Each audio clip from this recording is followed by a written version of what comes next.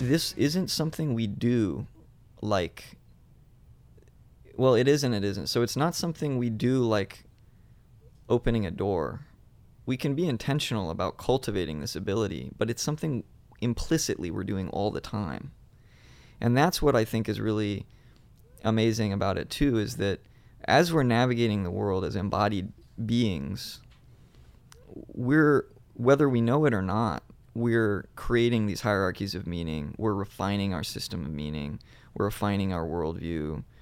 Our religious and spiritual lives are different moment to moment because we're collecting and integrating information about the world. We're having new experiences. We're having new insights.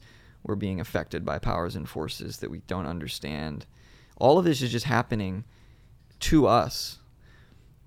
And we have a role in that. So there is this agency that we can do stuff. We can cultivate that awareness of that process happening. But it's happening whether you're like doing it or not. It's not something that you're doing. It's something that it's doing to you.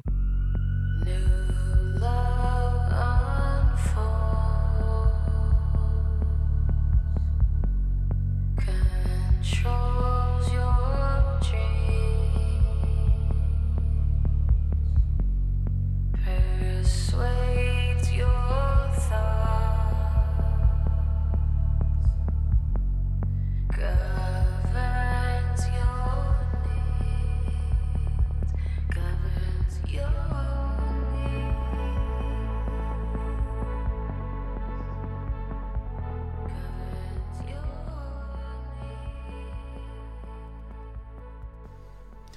Hello and welcome to The Sacred Speaks. My name is John Price, and it's good to have you here. I want to thank my participant from today, Stuart Nelson. We've been friends for a while, and usually our conversations are had over food and drink, and this was nice to get to know him in a new way, get to know his thoughts and his experiences as they relate to these subjects of mystery and health and spirituality, religion, and cognitive sciences, which is one of the academic traditions that he really grounds himself in, which is nice considering the typical topics of the podcast. So again, welcome, and thank you to Stuart. Check him out at spiritualityandhealth.org. He is the vice president of the Institute of Spirituality and Health here in Houston. The website is spirituality, spirituality, and health, health.org. You won't be disappointed. Let me read his bio, actually, while I'm thinking about that. So, where are you? There you are. Stuart Nelson has served as the Institute for Spirituality and Health's vice president for the past 6 years. In this capacity, he uses his training in both the sciences and the humanities to creatively organize and execute a broad range of programs and services, as well as to help manage the Institute's long-term vision, strategic plan, and general operations. Stuart grew up in Southeast Asia, the Middle East, and Europe, attending international schools until college. He earned bachelor's degrees in cognitive science, religious studies, and psychology from Rice University. During this time, he realized that the scholarly study of religion has tremendous potential to inform and complement health systems. He completed a master's in religious studies at UC Santa Barbara, where he used theories and methods from cognitive science of religion to inform work at the intersection between religious identity and mental health. This passion extends to his current work. He enjoys hip-hop, classic rock, and classical Indian music, of which he plays. He's a sitar player, as well as impressionism, surrealism, and modern art. Additionally, he's an avid birder. And that's pertinent to our conversation. So you'll hear a little bit of the root of birding in his life. Thanks, Stuart. Okay, the theme music for the podcast is from Modern Nations. Get them at modernnationsmusic.com. The band of the week here is Sound Team, and it's important because one of those nights when Stuart and I were having food and drink and conversation, he introduced me to the band Sound Team, and I have really enjoyed their work. Check out the liner notes of the podcast. I'll have a link to the iTunes page where you can purchase the album. And I'm using 2 songs on this podcast. The first, is the first little snippet you heard at the intro was Your Eyes Are Liars off that album, Movie Monster. And then at the end of the episode, I'm going to use a full song. The song is Born to Please. I highly recommend hanging out and listening to that. Anything else right now? Oh yeah, like, review this podcast on all the platforms: SoundCloud, Spotify, iTunes, Google Play, wherever you're listening. And also the social media platforms of Facebook, Twitter, and Instagram. But most of all, again, thanks for being here. I've got something to celebrate, and I'm really excited. The 50th episode is coming up. This podcast has been one of the more important processes of my life. So I'm grateful to celebrate 50 because I can, of course, recall all of them. And I think it was a big deal when I got to 20. So now to be at 50, it's even bigger. It's an even bigger deal. And of course, the guest is a big deal. I interviewed Thomas More, and he's written countless books. I'm looking at 2 right now, sitting on my desk. I had the most enlightening conversation with him. It was lovely. So we're gonna celebrate episode 50. It's going to come out at the first week of December. For now, check the Instagram page. There's going to be a lot of cool stuff going on before then. And so, yeah, I'm eager to celebrate. And Stuart is paving the way to that big celebration. So, everybody that I've spoken with, when I look back on almost 50, and now I've recorded it but not edited, 50 episodes, I'm kind of blown away. I'm really honored to do this. So thank you for being here. Thanks for listening. And thank you to Stuart for this conversation. It's been traveling with me ever since we had it. I think that's it. We leave it there.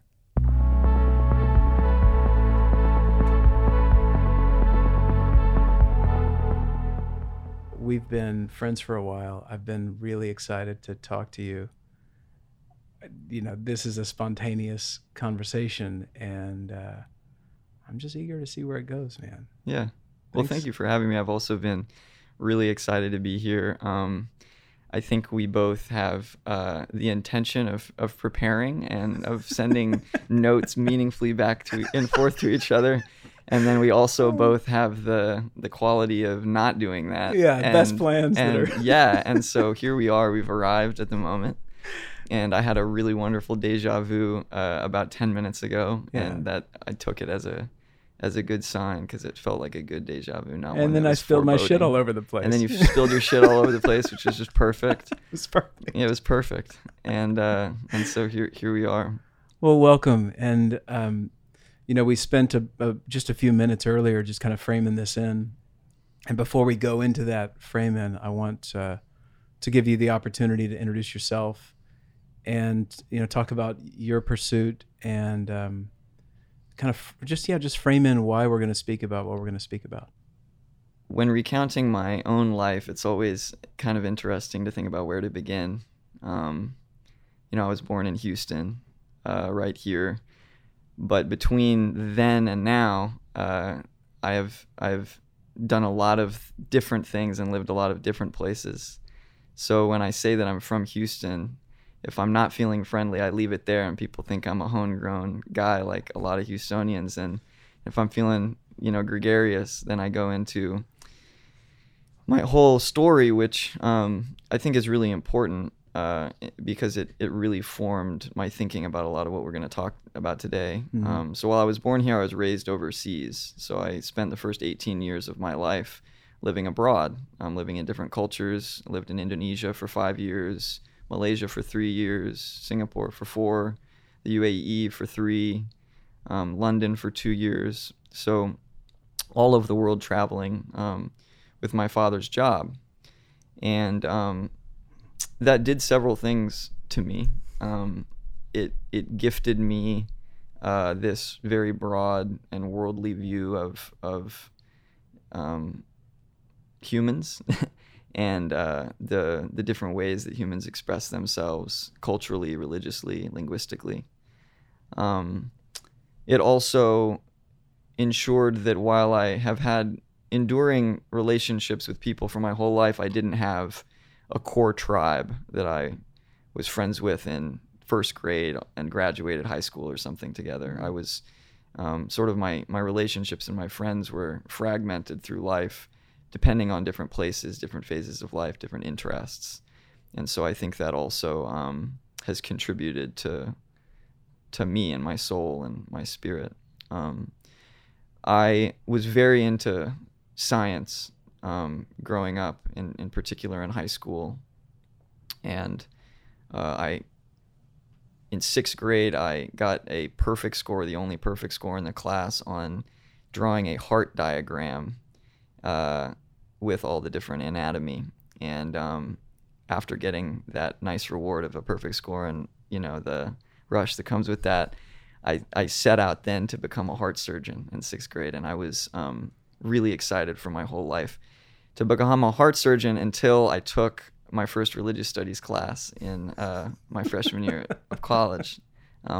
Studied here at Rice University. And a friend had told me upon entering college, if there's one thing you do here, take a religious studies class. And I'm sitting there thinking, well, this is going to be, like a seminary class. It's going to be a bunch of theology, and which is exciting. And I've learned that's exciting too, but wasn't in that space at the time. But he convinced me, Roger Sharp, he convinced me. He said, Stu, you got to do it. And he said, in particular, there's this class next semester taught by a man named Jeff Kripal called Metaphysical American Religion. And I arrived to class on the first day, and I remember sitting down, and throughout that class, I had these moments of, oh my God, I did not know we were allowed to ask these questions. I didn't know that we were allowed to delve into this subject matter. Why are people religious? How have these things been expressed across the centuries? What happens when religious traditions are deconstructed? What new insights can we gain? What happens when our own religious lives are deconstructed? What insights can we gain? How are we changed after those processes? And it was just a whole new mode of thinking. It was like finding a room in a house you had lived in that was the coolest room in the house that you'd been missing your whole life, and being able to spend time in that room and explore it. And so I had this big shift. It's about when I was about 20, and I wanted to keep my interest in caring for people, in medicine around, and as a part of me. But I also couldn't ignore this draw towards the humanities for the first real focused time in my life. And so throughout my education, I started noticing that people in college were coming in with a certain set of beliefs, and they were encountering new ideas, new modes of thinking. They were in a totally different environment. They were away from their families, their friends. They were making new families and friends, being exposed to all sorts of new knowledge. And in many cases, that was something that was disruptive, and it was disorienting and confusing. And some people can go through that process and integrate it and pick the pieces back up and put them together. And other people can't, and they need help with that. And a key insight for me was that a lot of people were doing that putting back together process in the Department of Religious Studies, and they were using their 4-year degree program as a way to work through their own identity. And these are individuals that didn't want to go see a psychotherapist or a psychiatrist because they thought, well, I don't need a shrink, I don't need to go and see someone. There's nothing wrong with me. And they also didn't want to go to a church home or a religious or faith leader to have those conversations, because that's precisely what they were wrestling with. And feeling like maybe if you go back to the pastor you were raised with, you're just going to get more of the same you've had your whole life. So there was this gap, and they were filling the gap with the study of religion and using their 4-year degree program as a kind of a therapeutic process. And I thought that was really powerful. I thought that idea was really powerful. And so I began becoming more and more interested in thinking about ways to use the theories and methods from religious studies that are often boxed into an academic context. They're kept in the ivory tower. How we can package them in ways that are useful for healthcare professionals, in particular mental health professionals, and how we can draw insights from the humanities, and in particular religious studies, to empower us to think more creatively about how we work with patients, how we work with ourselves. And so those interests really crystallized and became, I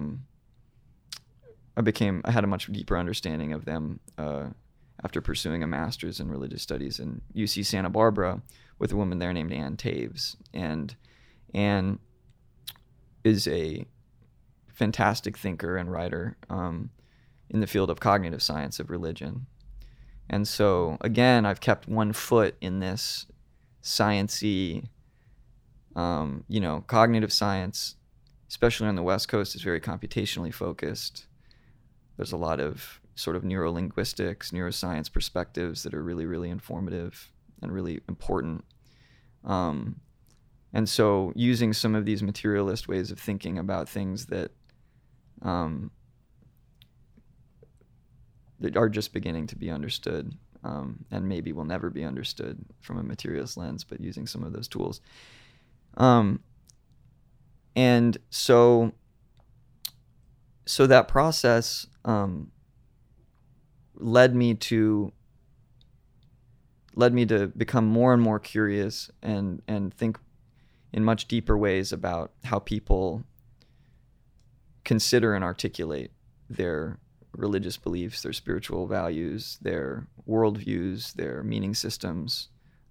It led me to try to figure out how to ask people questions that they may have not considered before, that would help them to refine, consider, articulate, digest, process their most deeply held beliefs and values. And the tools of religious studies were really useful for doing that, and in particular, the tools of cognitive science of religion.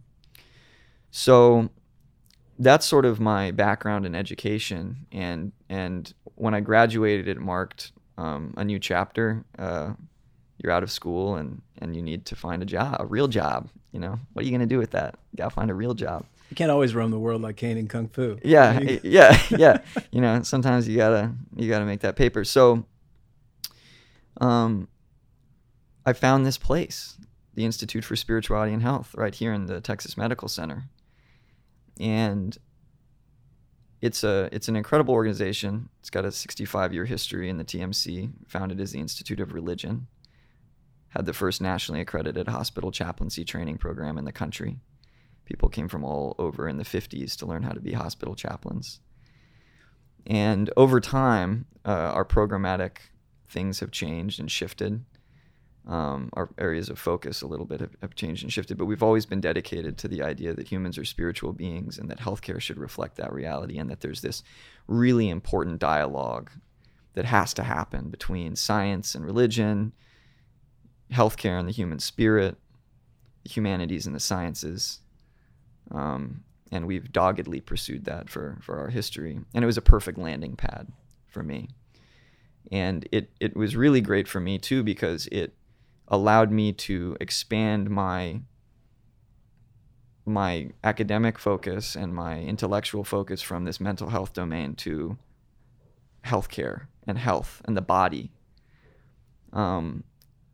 more broadly construed.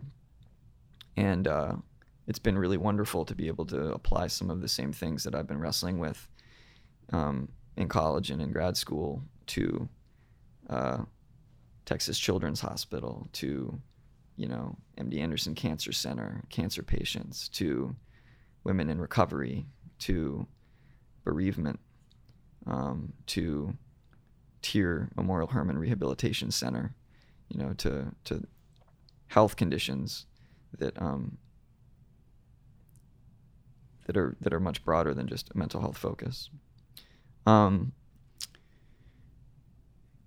I've been really interested in two definitions of spirituality recently, of many. I mean, there's dozens and dozens and dozens, and everyone kind of, in some sense, I think has their own. I always joke that even if you've been going to the same church for 40 years and you've been sitting next to the same person in the pew for 40 years, you probably have a different understanding of religion and a different understanding of spirituality. It's just the way we work. Well, let me jump in real quick. Cause Please. I hear where we're going, and I want to get a bit surgical with all these things you just said. Yeah, please. Yeah. I think there's some, so I want to pin this up real quick, because the two definitions of spirituality is the breadcrumbs we're going to pick up on. Okay, cool. We'll bookmark it and return. I want to go through and just kind of define some of these ideas that, but I want to start with something personal, and I'm just curious. Do you remember these moments of insight that you had in your religious studies programs? I mean, what was it that really opened you up? And it may not be just one moment, of course, but do you recall when that was?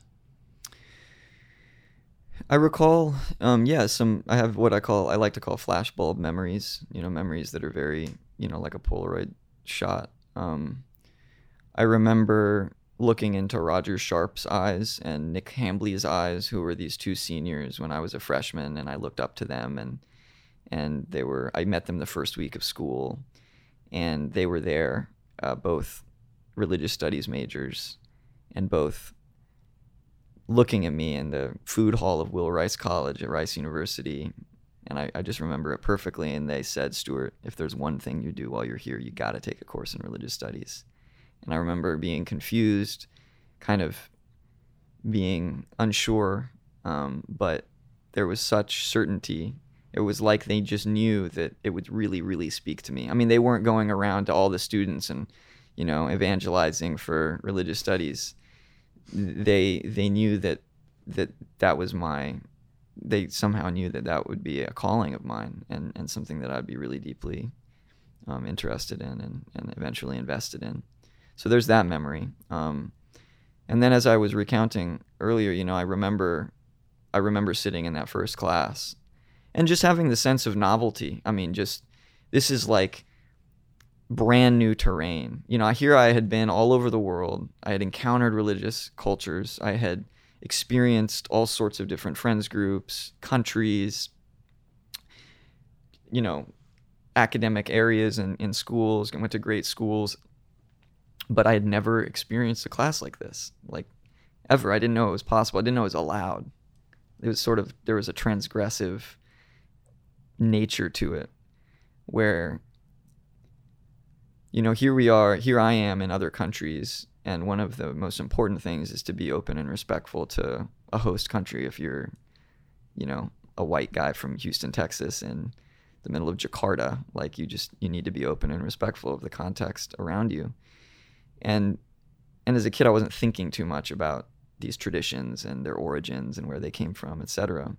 But then here we are in religious studies class. Boom, that's what you're doing. You're comparing, you're constructing and deconstructing. You're using critical theory.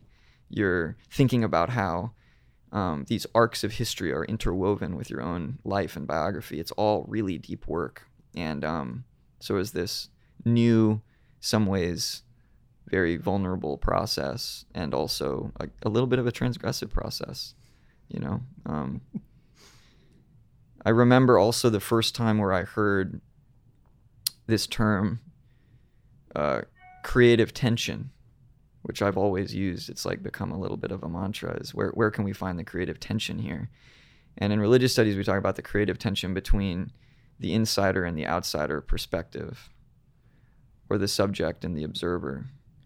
And so as individuals, we have our own experiences that form our worldviews, and they form our the way we walk through life. But then also as humans, we have this wonderful ability to step out of ourselves and reflect back and look at ourselves objectively. I mean, you can't always separate subjective and objective, but we have this kind of cool ability to step outside of ourselves and really think about ourselves. And so the creative tension happens between that insider and that outsider perspective. And I think a lot of really productive work is done on that thread between the two. There's something musical about it too. You know, thinking about a guitar string, and finding out where to play that string, how hard to play it. You know, on that line between insider and outsider perspectives. So I remember that. I remember that term and just really loving that term. So those are some formative moments. You know, I also remember the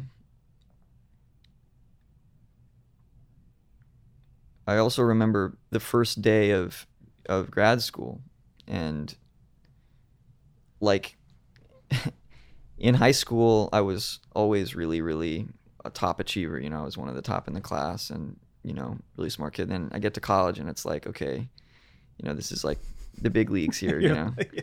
So I'm cruising through that, finally getting some comfort, and then I go to grad school, and it's just that again, like another level of that, where I'm just around these people with an incredible richness of knowledge, incredibly intelligent. I feel like this small fish, you know, in this big pond, and just being yet again surprised by the depth of this discipline and by the immensity of this.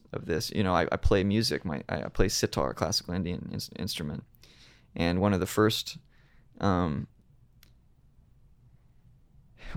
things my teacher said, Srinivas, we were sitting in class, and he said, "Well, Stuart, you just got to know that classical Indian music is an ocean, and you're on the beach right now. You're standing on the beach, and you're looking out at this ocean, and we're about to enter the waters." And, you know, like 3 years later, I reminded him of that. I said, you know, Srinivas, you know, we've been together 3 years, and, you know, I'm loving this instrument. I'm really making great progress, and I'm like understanding it more. And I said, so, you know, where are we? And he said, you're standing on the beach looking at this ocean. And I said, all right, you know, and those moments of, it's the feeling we get when we look at the stars. It's the feeling we get when we have been together with a lover for so many years, and we look into their eyes and we see so much we don't know. It's the same feeling we get when we become invested in a discipline, like I'm saying, and we realize this universe of possibilities within something so beautiful. I think a lot of us are scared by that. Oh yeah, it's terrifying. Yeah, you know, to think about how many of us have had an experience wherein we, you know, contemplate something so enormous and infinite, and quickly go, oh shit, you know, and get back into some kind of orientation that helps provide a sense of safety. And I'm not saying either is good or bad, but I just think it's kind of our nature to, you know, one reason why maybe religious studies is thought of in the way that it is, because most people I talk to have that experience of being surprised, myself included, like, oh, I thought it was this, but it's really that. I had no idea. Exactly.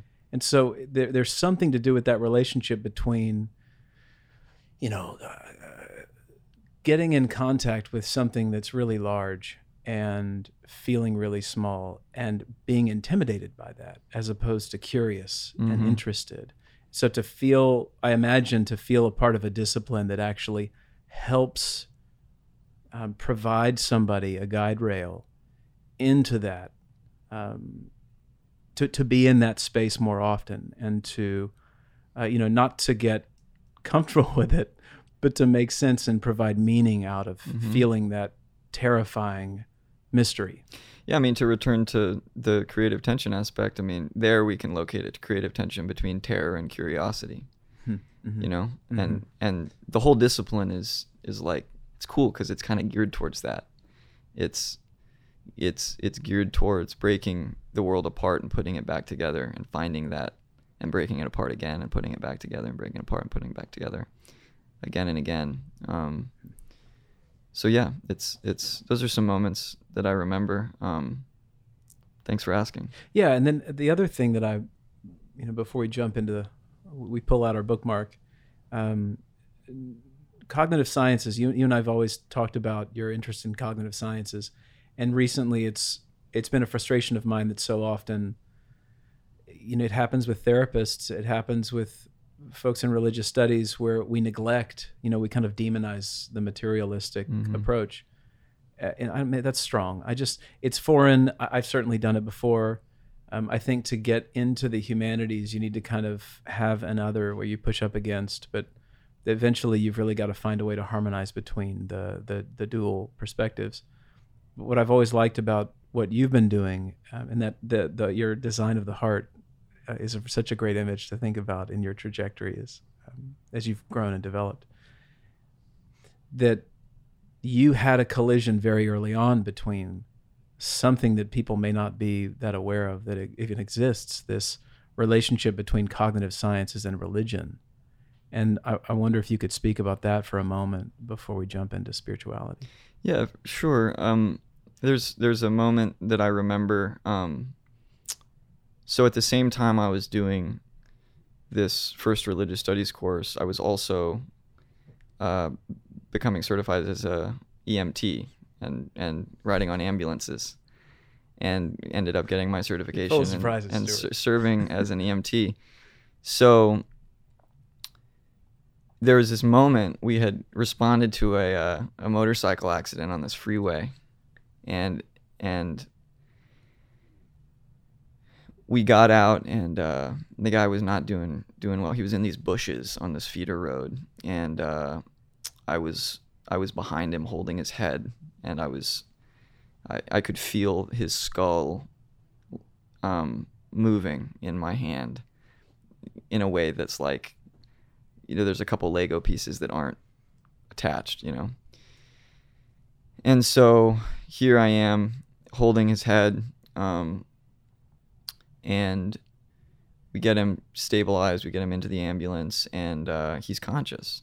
And I'm aware of all of this going on around me, of the meds, the IVs, the radio chatter, all of this really technical stuff going on around me. And I remember looking into his eyes and seeing him as this human being there. And in the midst of this training, and in the midst of all this knowledge that I had been gaining about the way the body works, about the way that this system works, about the way that the ambulance system works, EMT service works, all of that, your EMS service, the thing that I was most connected to and struck by in that moment was this man's gaze and this relationship with him. And it was a real moment of insight for me, because in order to understand him fully, I needed to know about all of this stuff that was going on around him, the IVs and the mask, oxygen mask on him, and the wounds being tended to in this precise way. That's part of his experience now, and we can't care for him without doing all of that. But this thing that really grabbed me was this indescribable interpersonal connection between a healer and a patient, and the humanness and the sort of spiritual fizzing of that moment couldn't be reduced. It couldn't be negotiated by knowledge and by experience and acumen, technical acumen. So it's always stood out in my mind as this sort of moment of real depth, and I think I recalled that moment after your question, because for me that's the way that this relationship between cognitive science and religious studies for me has kind of worked. It's this. So cognitive science, for those who are unfamiliar, at least the way that I learned it, is sort of a hybrid of several disciplines. It's an interjoining of several. In fact, they don't even have a cognitive science department at Rice. So getting my degree there was a combo of classes in linguistics, in computer science, in philosophy, and in psychology. And So we're dealing with theory of mind, we're dealing with computational neuroscience, we're dealing with cognitive linguistics, we're dealing with, how language packages meaning. We're dealing with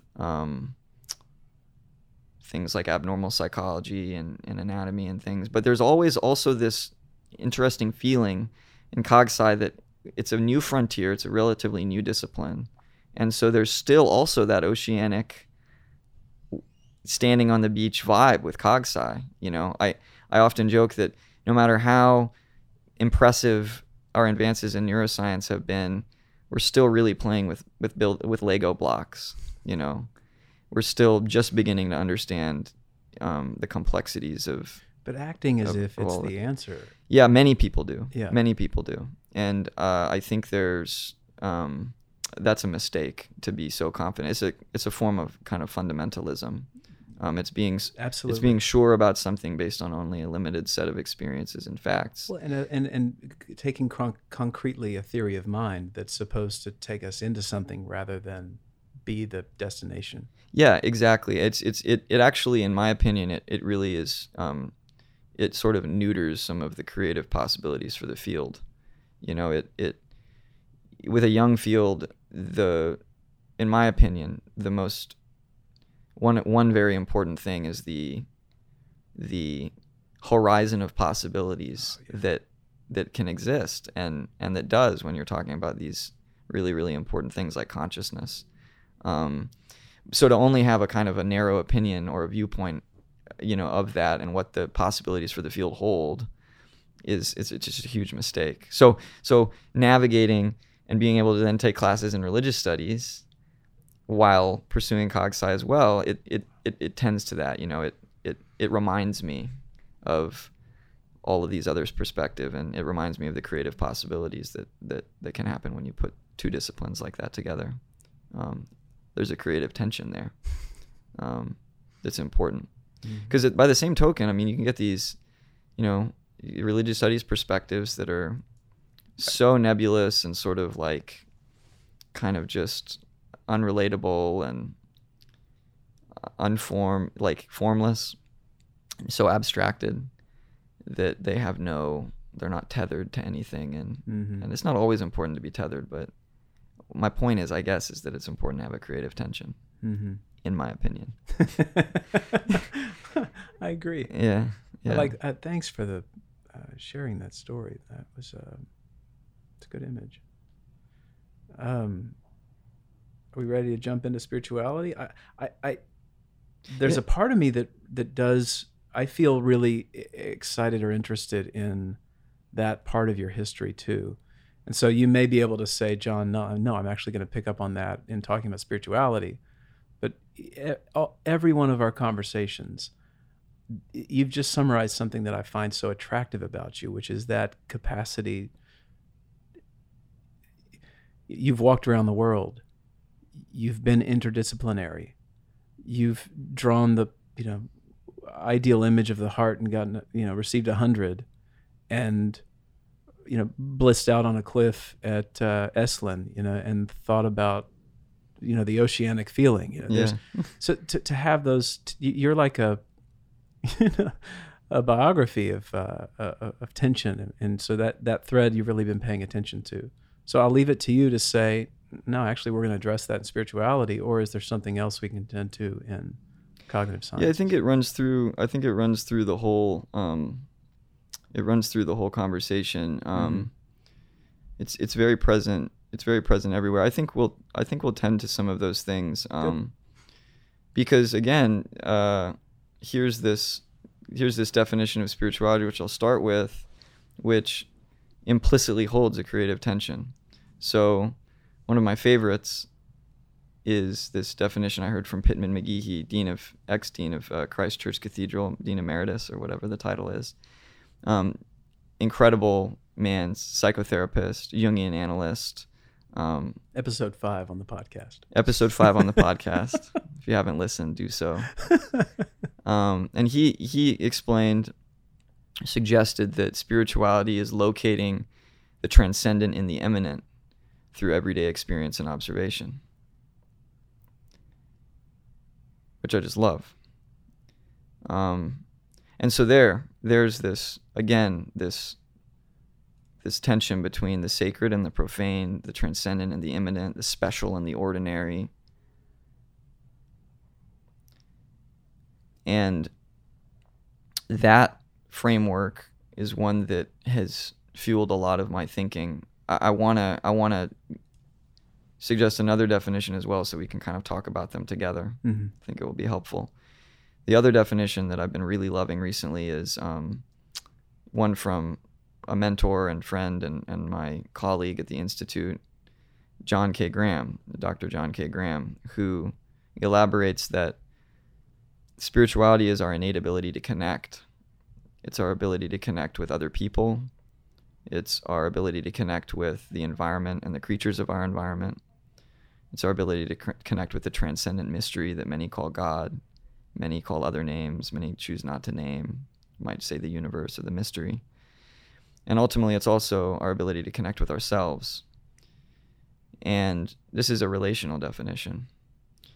And so, as I've been exposed to those definitions and thought about how they relate to my own life, my own interests, the things we've been talking about before, it's been really illuminating and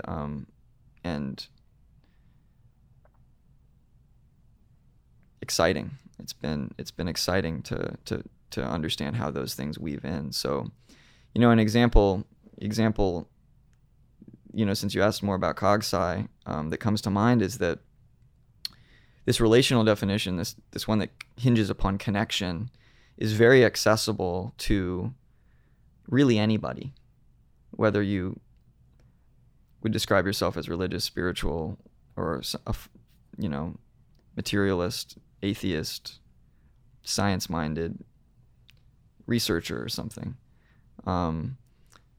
You're connecting with your work. You're connecting with theories that have taken you a lifetime to consider. You're connecting with colleagues and a whole ecosystem of individuals working on those same projects. We all connect.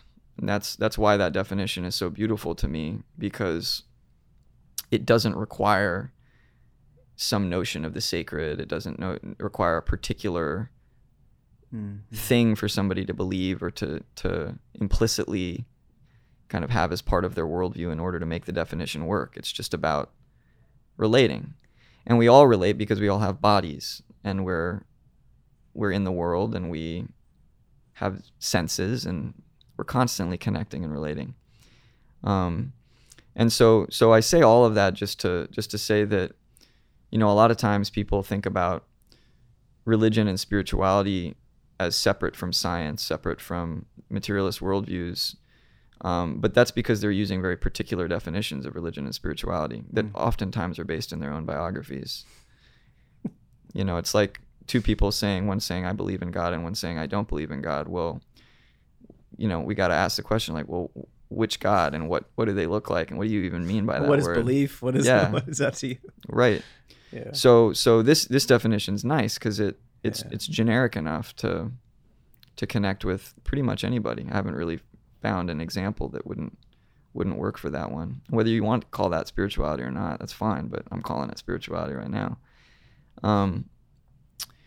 The other one is interesting because it also really fits with some of the theories and methods that Dr. Taves at UC Santa Barbara introduced me to. So she's done a lot of work around what's called these building blocks of our experience, building blocks of religions and other special things.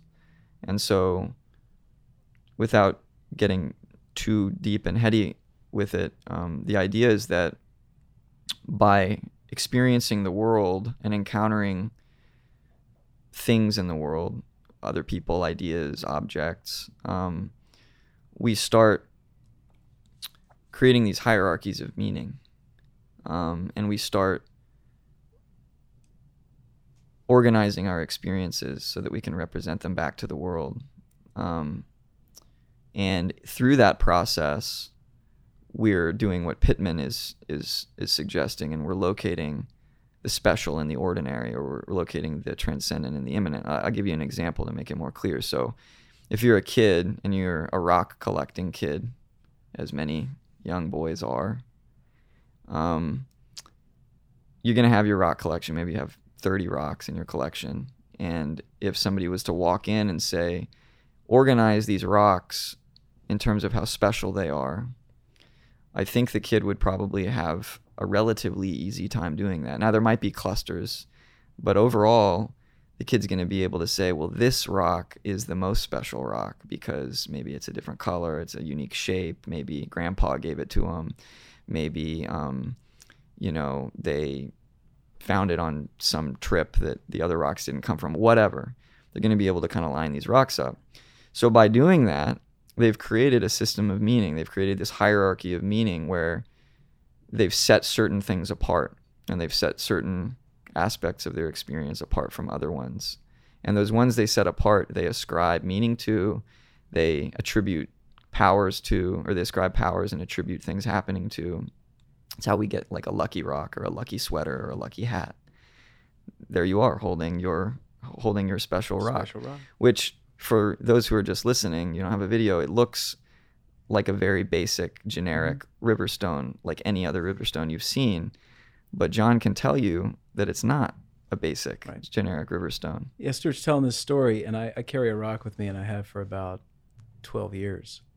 I found it in San Diego at a Buddhism and psychotherapy conference with George, a friend of mine who's a psychologist that we had a room share with. And this has been very special to me, and I thought, this is, wow, I mean, thanks for the example, but it's radical that I carry this rock. Yeah, so the rocks, it's part of your spiritual tapestry.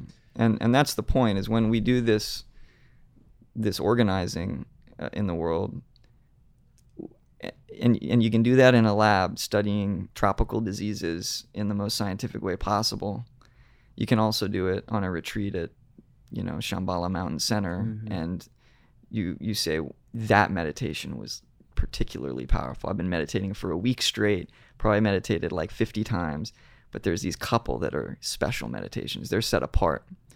And when we start doing that, we're doing that all the time. We're doing that constantly in a near infinite number of ways, every moment by moment. So when you start to kind of consider how we're doing those things, you begin to see how our, what we call systems of meaning, are at work. And the way we connect to those special things, I think, is what that definition hinges upon. And it's also what this transcendent in the immanent definition hinges upon, is locating the special in that river stone that you've been carrying around. So it's really powerful. It is. It's powerful to talk about right now, and it's powerful to carry, and it's powerful to reflect on. And I notice when I tend to, it's perfect. It's like a perfect little rock. It's special, man. It's very special. So what's interesting to me is when we get into this thing that Jung called a nothing but, as in, when you start to define these processes, we are at risk at times of somebody saying, see, it's nothing but a linguistic process wherein we're trying to give life to something that doesn't actually exist. My initial thought is, because I went there and I was thinking about, okay, how does one critique or criticize the religious spiritual worldview? And it does kind of tend to reduce it into a nothing but. And I want to hear what you say to this, because one of my initial thoughts is that, but what happens is that we tend to disidentify or minimize our subjective experience that does have the experience of meaning that cannot be reduced and cannot be contained. The moment that you're looking at that fella in the ambulance, and so beautifully reflected on that image of the connection you'll remember for the rest of your life that brought an emotional experience out of me when you're recollecting it. I just wonder what you'd say to that when you hear about people who tend to want to codify and systematize these human processes and kind of are at risk of creating a closed system that squashes or eradicates the subjectivity of the experience. Yeah, well, I mean, the first thing that came to mind is, and I don't mean to sound too simple, is like good for them. You know, like I think that's a beautiful thing too. And I think that so often people that are, and I know this about you and I, where we look out onto the universe with awe, but there's a real awesomeness as well in reduction. And I think that going down and smaller, and I think that's also this universe that's like sort of this other way. And whether these people realize it or not, they're plumbing the depths of the universe. I mean, so I think sometimes it's a matter of framing, and sometimes it's a matter of the language that we have and that we've been taught to use to describe what really significant things are. But that's why this language of specialness and connection is really powerful, because it doesn't have to be, something can be just whatever. It can be just, it's like James said in the Varieties of Religious Experience, like the mystical experience could be just a piece of meat, but there's a whole world to explore about why that piece of meat caused this person to do that. And if you're doing science right, and if you're doing it with creativity and passion and an openness, that's an infinite world of exploration that you can delve into, just studying for your whole life what biochemical reality was of making that piece of meat having that piece of meat make mystical the person dreams, have a mystical experience or dream. So you can either explore the dream and get carried off that way and think that that's the story, the important story, the meaningful story. Or you can study the piece of meat and think that that's the most important, special, and meaningful story. Or you can kind of realize that looking at the dream and studying the piece of meat they're both really, really important. And not only they're both important, they're both infinite in their horizon of possibilities. And I think that's kind of that's what folks who are only interested in the mystical and non-scientific are missing, and that's what the people that are only interested in the scientific but not the mystical are missing. It's really a both and like I said, in terms of the language that's sometimes used, it's unfortunate, but we have to communicate somehow, and people have a language that they've been taught and that they know how to use and that are comfortable using. So at some point, my experience is that wherever you are and whatever lens you're using, sometimes either the lens cracks or something real freaky kind of gets magnified through the lens that makes you realize that you might have to have a bigger or smaller lens. Something happens in our lives to kind of shake that certainty. Not for everybody, but a lot of times it does. Those are powerful moments too. So I hope that answers your question. I feel like I kind of rambled a lot, but I like but that. I just to close it out, I think of Tom Cheatham, a fellow that I interviewed, I think 21 or 22 in the podcast. He's a biologist, and he found a deep sense of spirituality doing early research on flea penises. Yeah, there you go. So he was looking at the reproductive system of fleas and just completely geeking out and finding this like curiosity and interest about all of nature and how, creativity and evolution and he ended up. I did a lecture with him at the Jung Center recently on love and intimacy, and those are the kinds of wacky connections, that one can get from studying flea dick. Yeah. Yeah. When I think about love, one of the most present images in my mind is flea penises. Of course it is. That's the image etched in our mind. Yeah. Okay. Well, now it will be. Thank you for that. Sure. I apologize in advance for anybody who has that. Okay, so spirituality. I mean, I think when we're hitting our three, we're on number one here in our two definitions of spirituality. Yeah. Where do yeah. we go next? Well, so we've talked about these two definitions, and they'll carry through, and I hope that they're interesting to listeners. To summarize, innate ability to connect is one of them, and the other one is locating the special in the ordinary. Yeah. In the work at the Institute, which I described a little bit earlier, we typically think about the relationship between spirituality and health in three different ways. The first way is that we think about it in terms of spirituality impacting health. And this is the one that most people are familiar with because things like meditation and mindfulness have become very popular.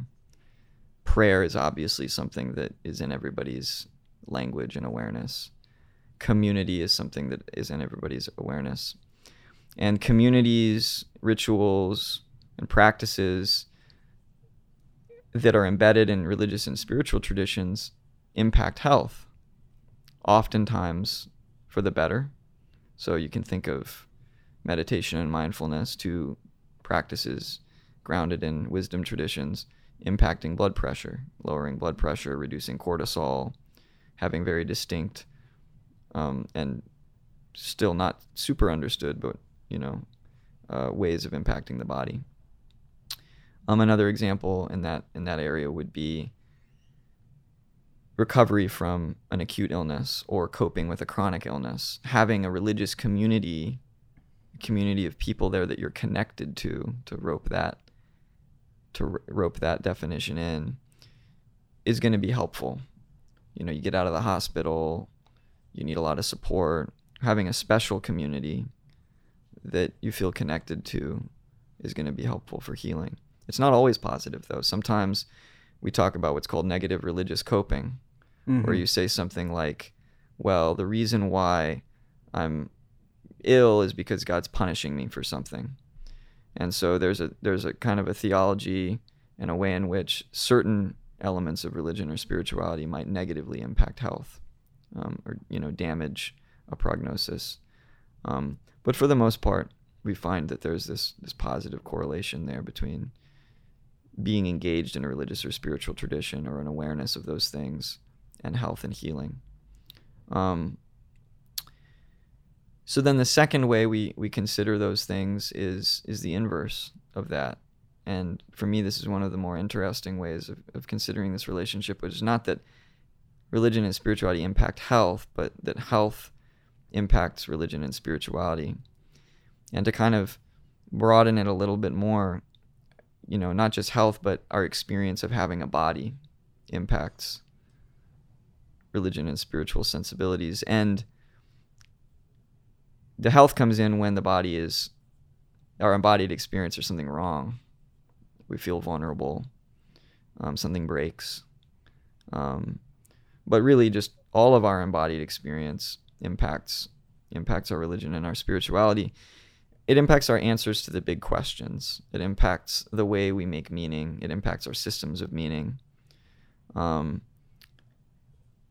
If you walk into a hospital with your child who's been having some relatively minor seeming symptoms and they get diagnosed with a terminal illness, this experience of being connected to this individual, being with them, yet having this terrible news about health is probably going to challenge or reinforce your ideas about the bigger picture, that which is larger than us. Is that what you mean by systems of meaning? That's what I mean by systems of meaning.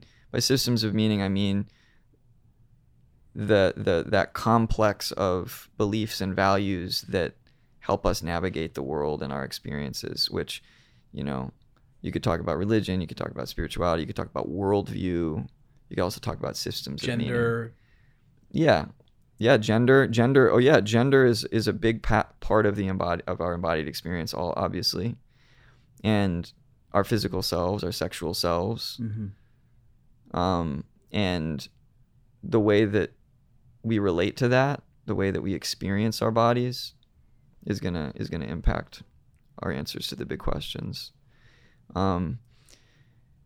So let me just the note that I want to put in there is just this. the fascinating reality that we actually can experience our bodies differently than how we do currently. And again, may seem very simple, but I think a lot of times we cling to the familiar and we expect the familiar.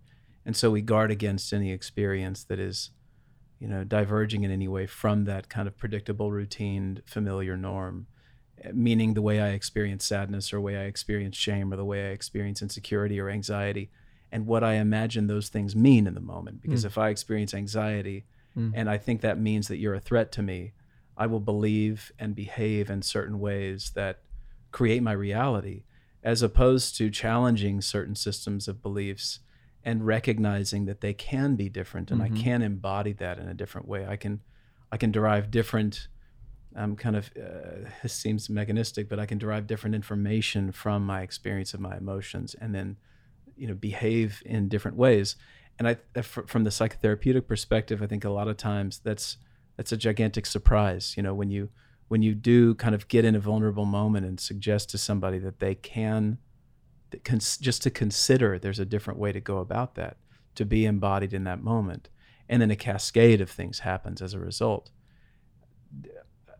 I don't know where I go there. I just, hearing you talk about systems of meaning puts a name to something that is making a lot of sense to me right now. Yeah. And what's reflected in your comments just now, which is so beautiful, it's kind of the whole point of this, is that it's a two-way street. The way that we believe about our bodies is going to impact the way our bodies are functioning. But then the way that our bodies are functioning are impacting the way we're believing about them. So there's this really beautiful relationship between, again, spirituality, religious identity, worldview, systems of meaning, and then our embodied reality, our embodied physical presence. Yeah, because an orgasm can be beautiful and transformative, and an orgasm can be dirty and shameful. Yeah, totally. Absolutely. Yeah. So and where on that spectrum we are is going to impact our experience of the orgasm, the physical reality. I mean, our sensation of it. Yeah.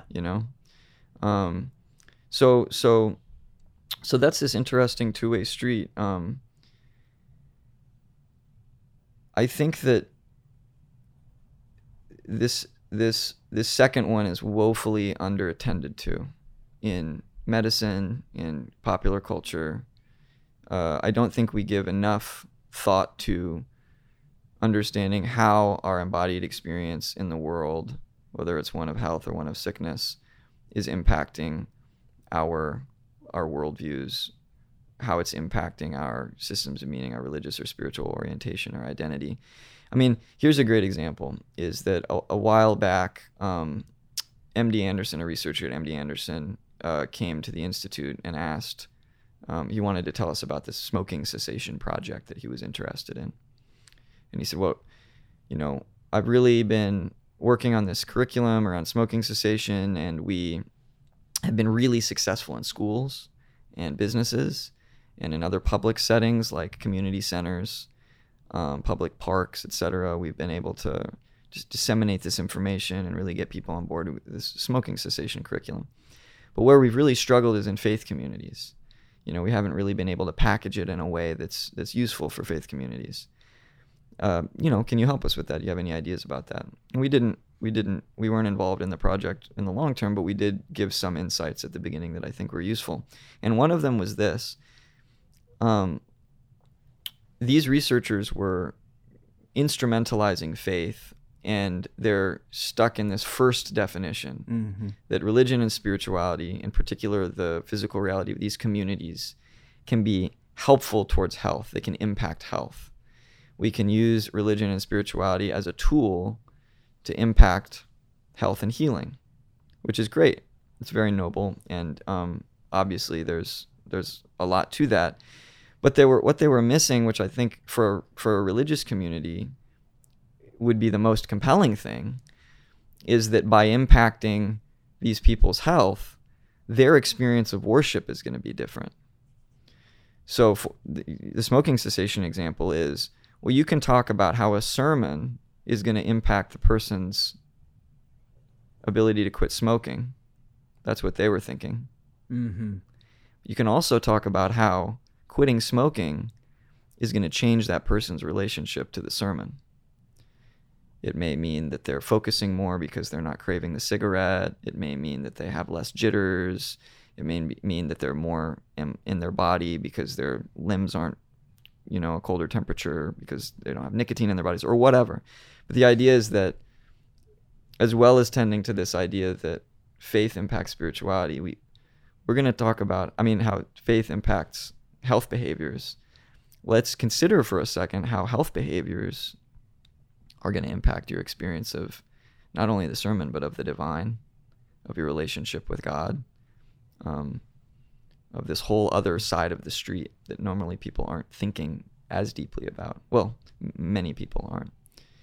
So it's very interesting. I think, so then the third way of understanding, just so we can kind of get them all out, so we can purge all three definitions, is, or three ways that these spirituality and health relate to each other, is simply cultural awareness and cultural competency, or sometimes what we are more and more favoring this idea of cultural humility. So this is just, kind of simply put, it's what do we need to know about our own beliefs and the beliefs of others in order to engage health most responsibly and effectively. So how might a Jewish person seek health differently than a Muslim person or a Buddhist? When they are receiving health, what's important to know about those cultural and religious traditions in order to deliver healthcare most effectively? As somebody of faith, what would be important for me to know about my own belief system in order to walk into a therapeutic or health encounter in an optimal way, or an informed way? So this is more about knowing yourself and knowing others so that you can navigate health effectively. And I also think there's a lot of tremendous work being done in that area. And it's also an important part of this piece. So those are those three relationships: spirituality impacting health, health impacting spirituality, and then sort of cultural competency and cultural awareness. And that framework really informs a lot of the way that I do my job, the way I think about, how to connect a lot of these ideas, and how to. It provides a nice framework for thinking and programming and experiencing. What are the common issues that you see in these three arenas because you and I spoke a long time ago about, or maybe not that long ago, about kind of who the typical person is that comes to you. And you were talking about how, business will come and say that we don't know how to measure, we don't know how to even talk about spirituality. Again, people have these limited understandings limited understandings based on their own history, I'm sure, about what spirituality or religion is. So who tends to come to you, and how do you tend to envision working through their various problems on either any of these three levels? Yeah, a wide range of individuals come to the Institute, and what's important to recognize, and the reason why that framework is important, is whatever somebody comes with, you can kind of locate which arena they're using to think about their current problem. And what's exciting is letting them know about these other ways of considering the relationship between spirituality and health, and seeing if there's creative possibilities that arise from thinking differently about it. So if MD Anderson comes to us and says, we have this program, this is the way we're thinking about it, we can tell him, well, there's these two other ways of considering this relationship.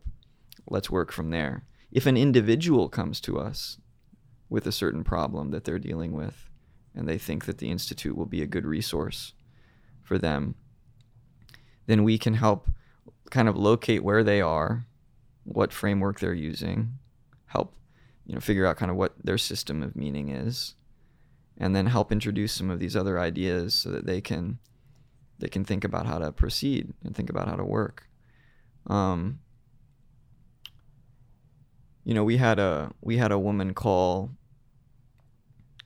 the other day who had just had a miscarriage, and the Institute, we don't that we're not equipped to work with somebody like that there's a lot of really great organizations in town that are. And so I kind of took it as an opportunity to refer her out. But something about Spirituality and Health Institute, she felt comfortable calling us and saying, can you help me? Something about our name and our website or whatever, let her know that this could be an interesting place to call. So as I was sitting there talking to her, I was realizing that nowhere on our website does it say, miscarriage support group or, the loss of an unborn child, etc.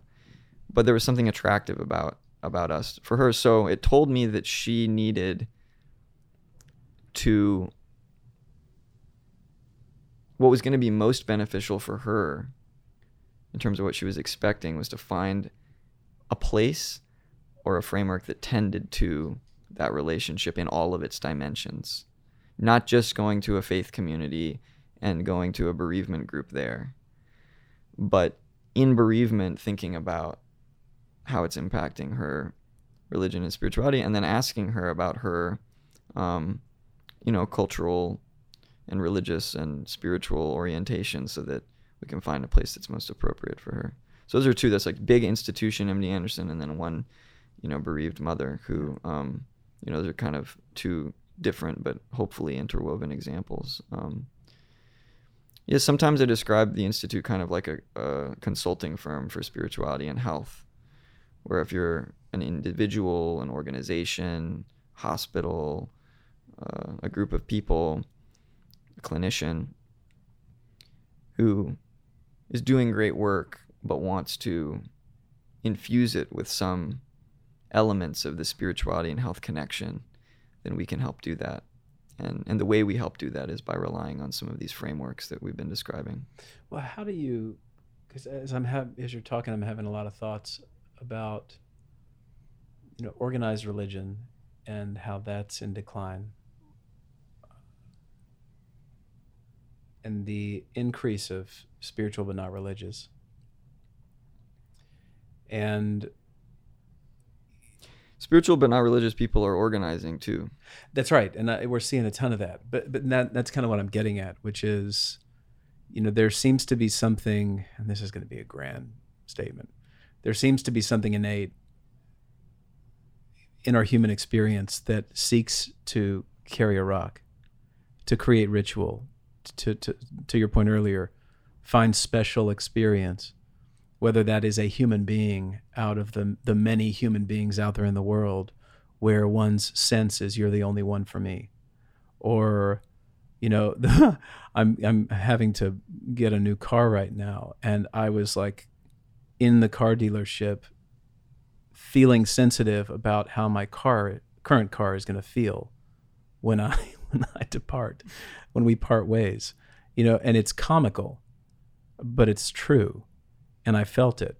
And you can judge it all day long and say it's just a fucking car, but it's meaningful and it matters to me. Yeah. And I almost felt like I'm sitting in this guy's office looking outside and my car's looking at me.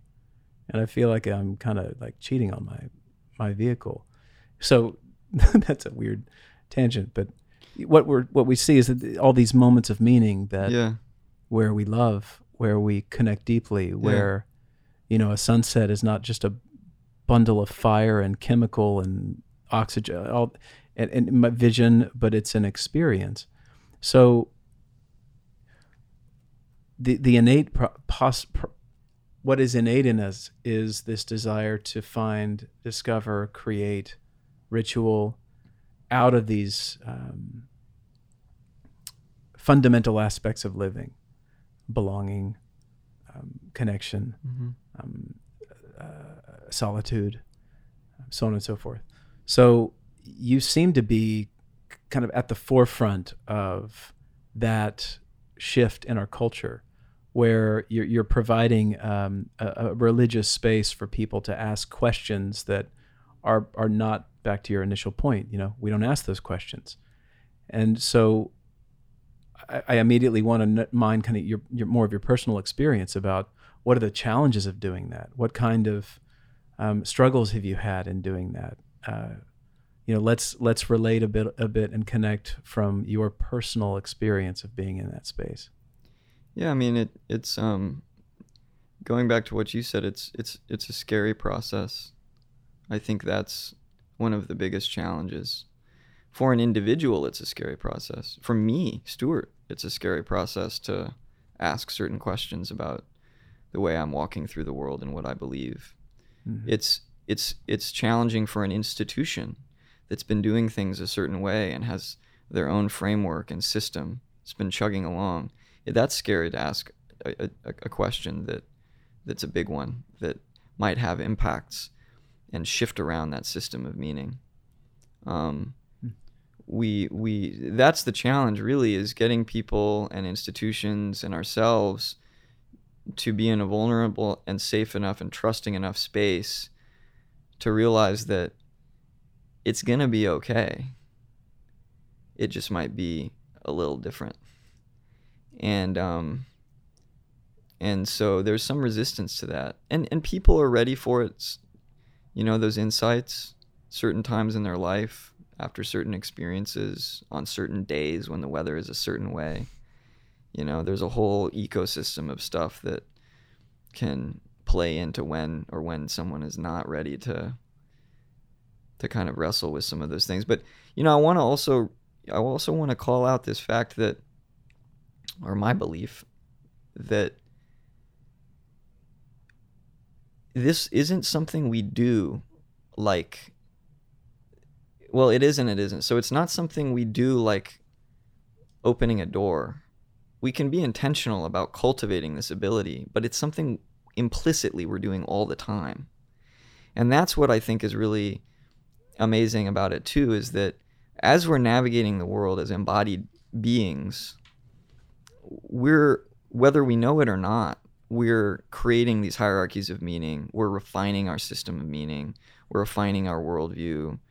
Our religious and spiritual lives are different moment to moment because we're collecting and integrating information about the world. We're having new experiences. We're having new insights. We're being affected by powers and forces that we don't understand. All of this is just happening to us.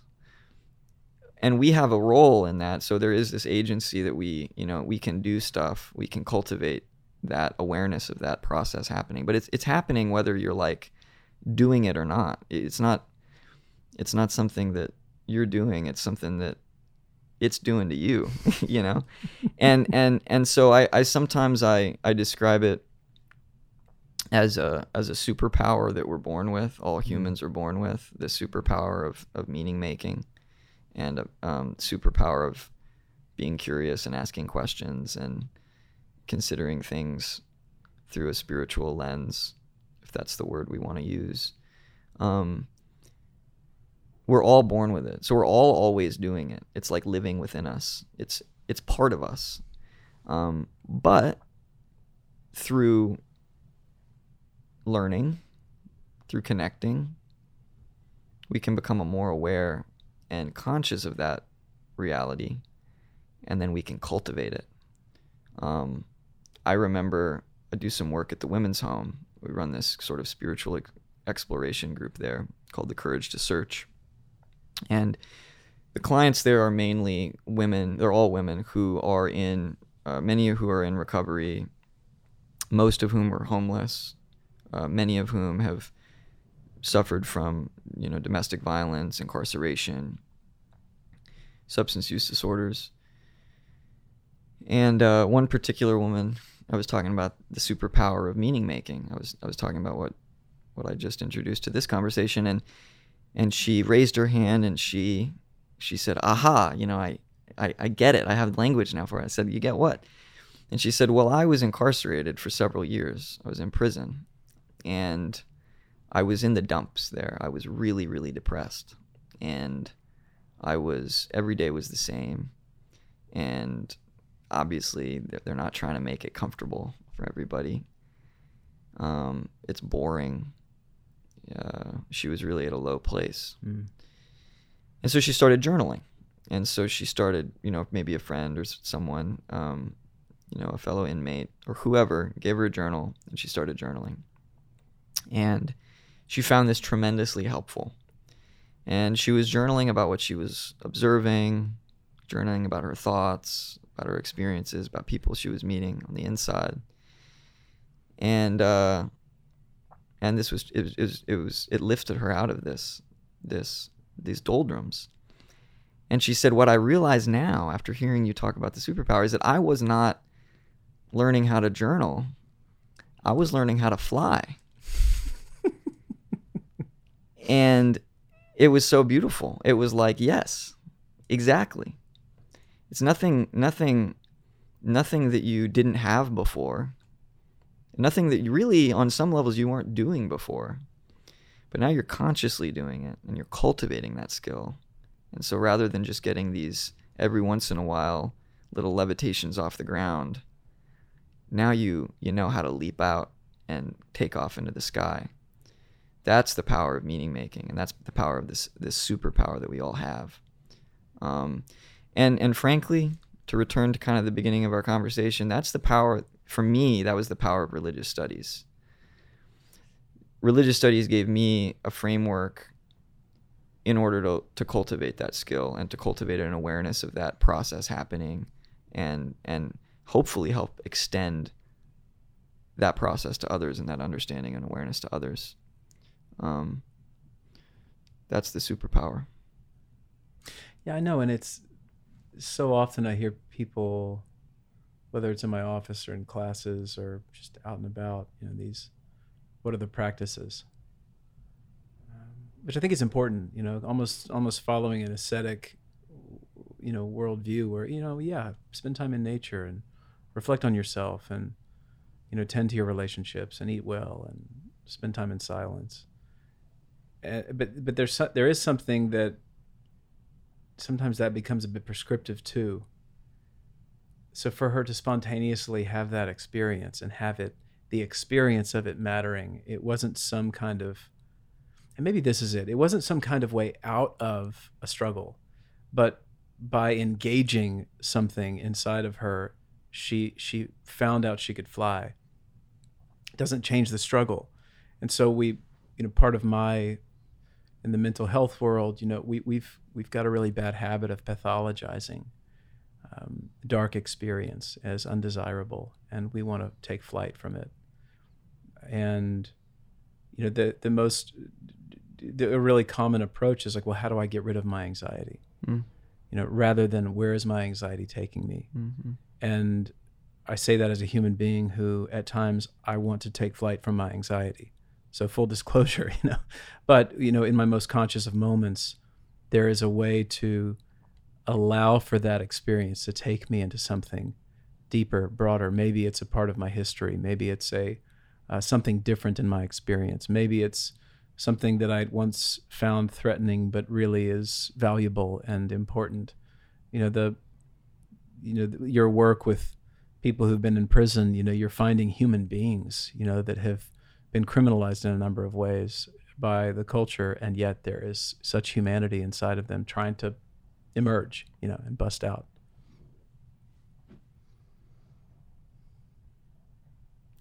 Yeah, it's we get stuck in that problem solution mindset, prescription mindset.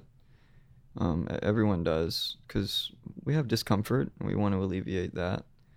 There's a leaning in that's really valuable too. I think that an easy practice that can help kind of form some awareness around that tendency to be prescriptive is just that, realizing that we have that tendency. And just by doing that, just by noticing that aspect of ourselves, that can be a game changer. So that's approaching the problem of prescription not with another prescription. It's approaching it by acknowledging the reality of that tendency. Yeah, that it's a problem. We medicalize things, we pathologize them. Mm-hmm. You know, we're very problem, especially in America. Yeah. Very, very problem and solution focused, which is useful. It's great, and it's led to a lot of really, really wonderful things, but it can be problematic if taken too far and sort of stripped out of the larger ecosystem of what's going on. Well, I want to close this out, kind of tending to any threads that are lingering. We've covered a lot of ground. Yeah, and the one question that you may just say, no, I really covered that. Again, I want to be back in your personal experiences. What kind of ideas and experiences have influenced your life in meaningful ways, maybe even outside of the academic context? I've been paying a lot of attention recently to birds. I have been engrossed by bird watching. I've been obsessed with it the last couple of years, and as I've done this birding thing, it's caused me to reflect on my life and figure out where birds have shown up in my life. And so out of the sort of fruit tree of possibilities, I'll choose to pluck one here to leave you with that I think is particularly meaningful in my life and formative. When my family was living in Singapore, my brother had just been born.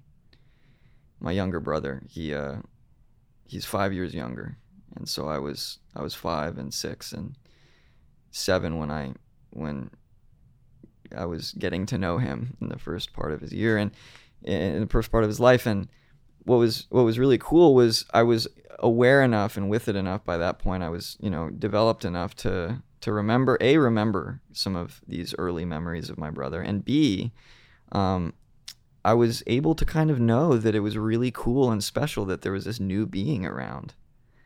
I remember kind of having that awareness in a simple 6-year-old way, but having that awareness of like, oh wow, there's this other creature here, kind of the early flirtation with the miracle of life and, these wonderful, wonderful romantic ideas and emotions that come along with new life. When we look out in spring and we see the trees blooming, there's a sense that carries with it. So we're living in Singapore. Brother's just born. Love him. And in Singapore, it was cool because it's a big city, but my family always tried to explore the city, but also little natural areas, on the coast. It's an island, so some beaches, and they have this really cool reservoir with this jungle around it, and sometimes we would walk through there. And one of the most striking and beautiful things that you would witness on these walks are birds, and in particular this kingfisher, white-throated kingfisher, which I only recently found out was the most common of the kingfishers in Singapore. And I remember watching kingfishers with my dad and my mom and young Grant. And I just love them. They're wonderful birds. They're very unique. They look different than other birds. They have a huge bill. They fly differently. They make this very interesting call. I mean, their calls are all different, but all of them have wonderful calls. And they do these acrobatics to fish. They're these very specialized fishing machines. That's why they're called kingfishers. And they're very colorful. So as a kid, they're just these little gems in the sky whizzing around. And so this also was an early experience of beauty and of life and of the richness of our human embodied experience. And so the other thing to know is that we lived in an apartment building down this cul-de-sac, and every day, even as a 6-year-old, probably because Singapore is so safe, I would walk from the apartment building down the cul-de-sac to this main street. The school bus would come pick me up, go off to school, and I'd come back on that same corner, and I'd get off the bus and I'd walk back. And on the sidewalk to the apartment, there was a kind of like a little grassy median right next door, like right next between kind of the wall and there was a grassy zone, and then this sidewalk. And that wall was really long, and it followed the whole sidewalk, so that means the grassy median was also there the whole way. And there was, I don't know why I really bring that up, other than I remember that grassy median really well, as I'm walking along, looking up at the apartment complex, looking down at this grassy zone. And so one day, I get off the bus, and I start walking down the sidewalk, and I look over, and there, sitting, is a beautiful kingfisher that was dead and decomposing. And I was very, very impacted and struck by seeing this. It was the first time that I had really looked death in the face, in the sense that something very beautiful that I had attached a lot of meaning as a 6-year-old and had been contextualized by the birth of my brother and this new life, looking at that dead kingfisher, this beautiful, beautiful being that had perished and was decomposing. And so I remember digging a hole with my hands and gently placing the kingfisher in the hole and covering it up. And every day then, to and from school, I would be able to look, and I would be able to see the grave of the white-throated kingfisher. And this was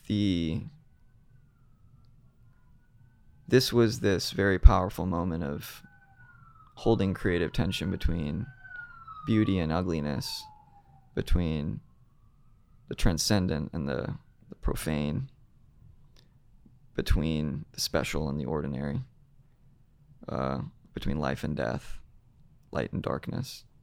This was a very powerful and meaningful experience in my life that I've carried with me, and that I can remember even now. And when people, sometimes when you recall early childhood memories, they say, well, you only remember that because it was like in a scrapbook. But there's no pictures of any of that, and none of my family or anything was there when that was happening. It was just 6-year-old Stuart, and it's stayed with me. It's rippled through my life all these years. Thank you. That's a good place to stop. Thank you so much for having me, and this has been a tremendously illuminating and inspiring and beautiful, beautiful time together. So I really, really appreciate it. It always is with you, Stuart. I appreciate you. Yeah, I appreciate you too, John.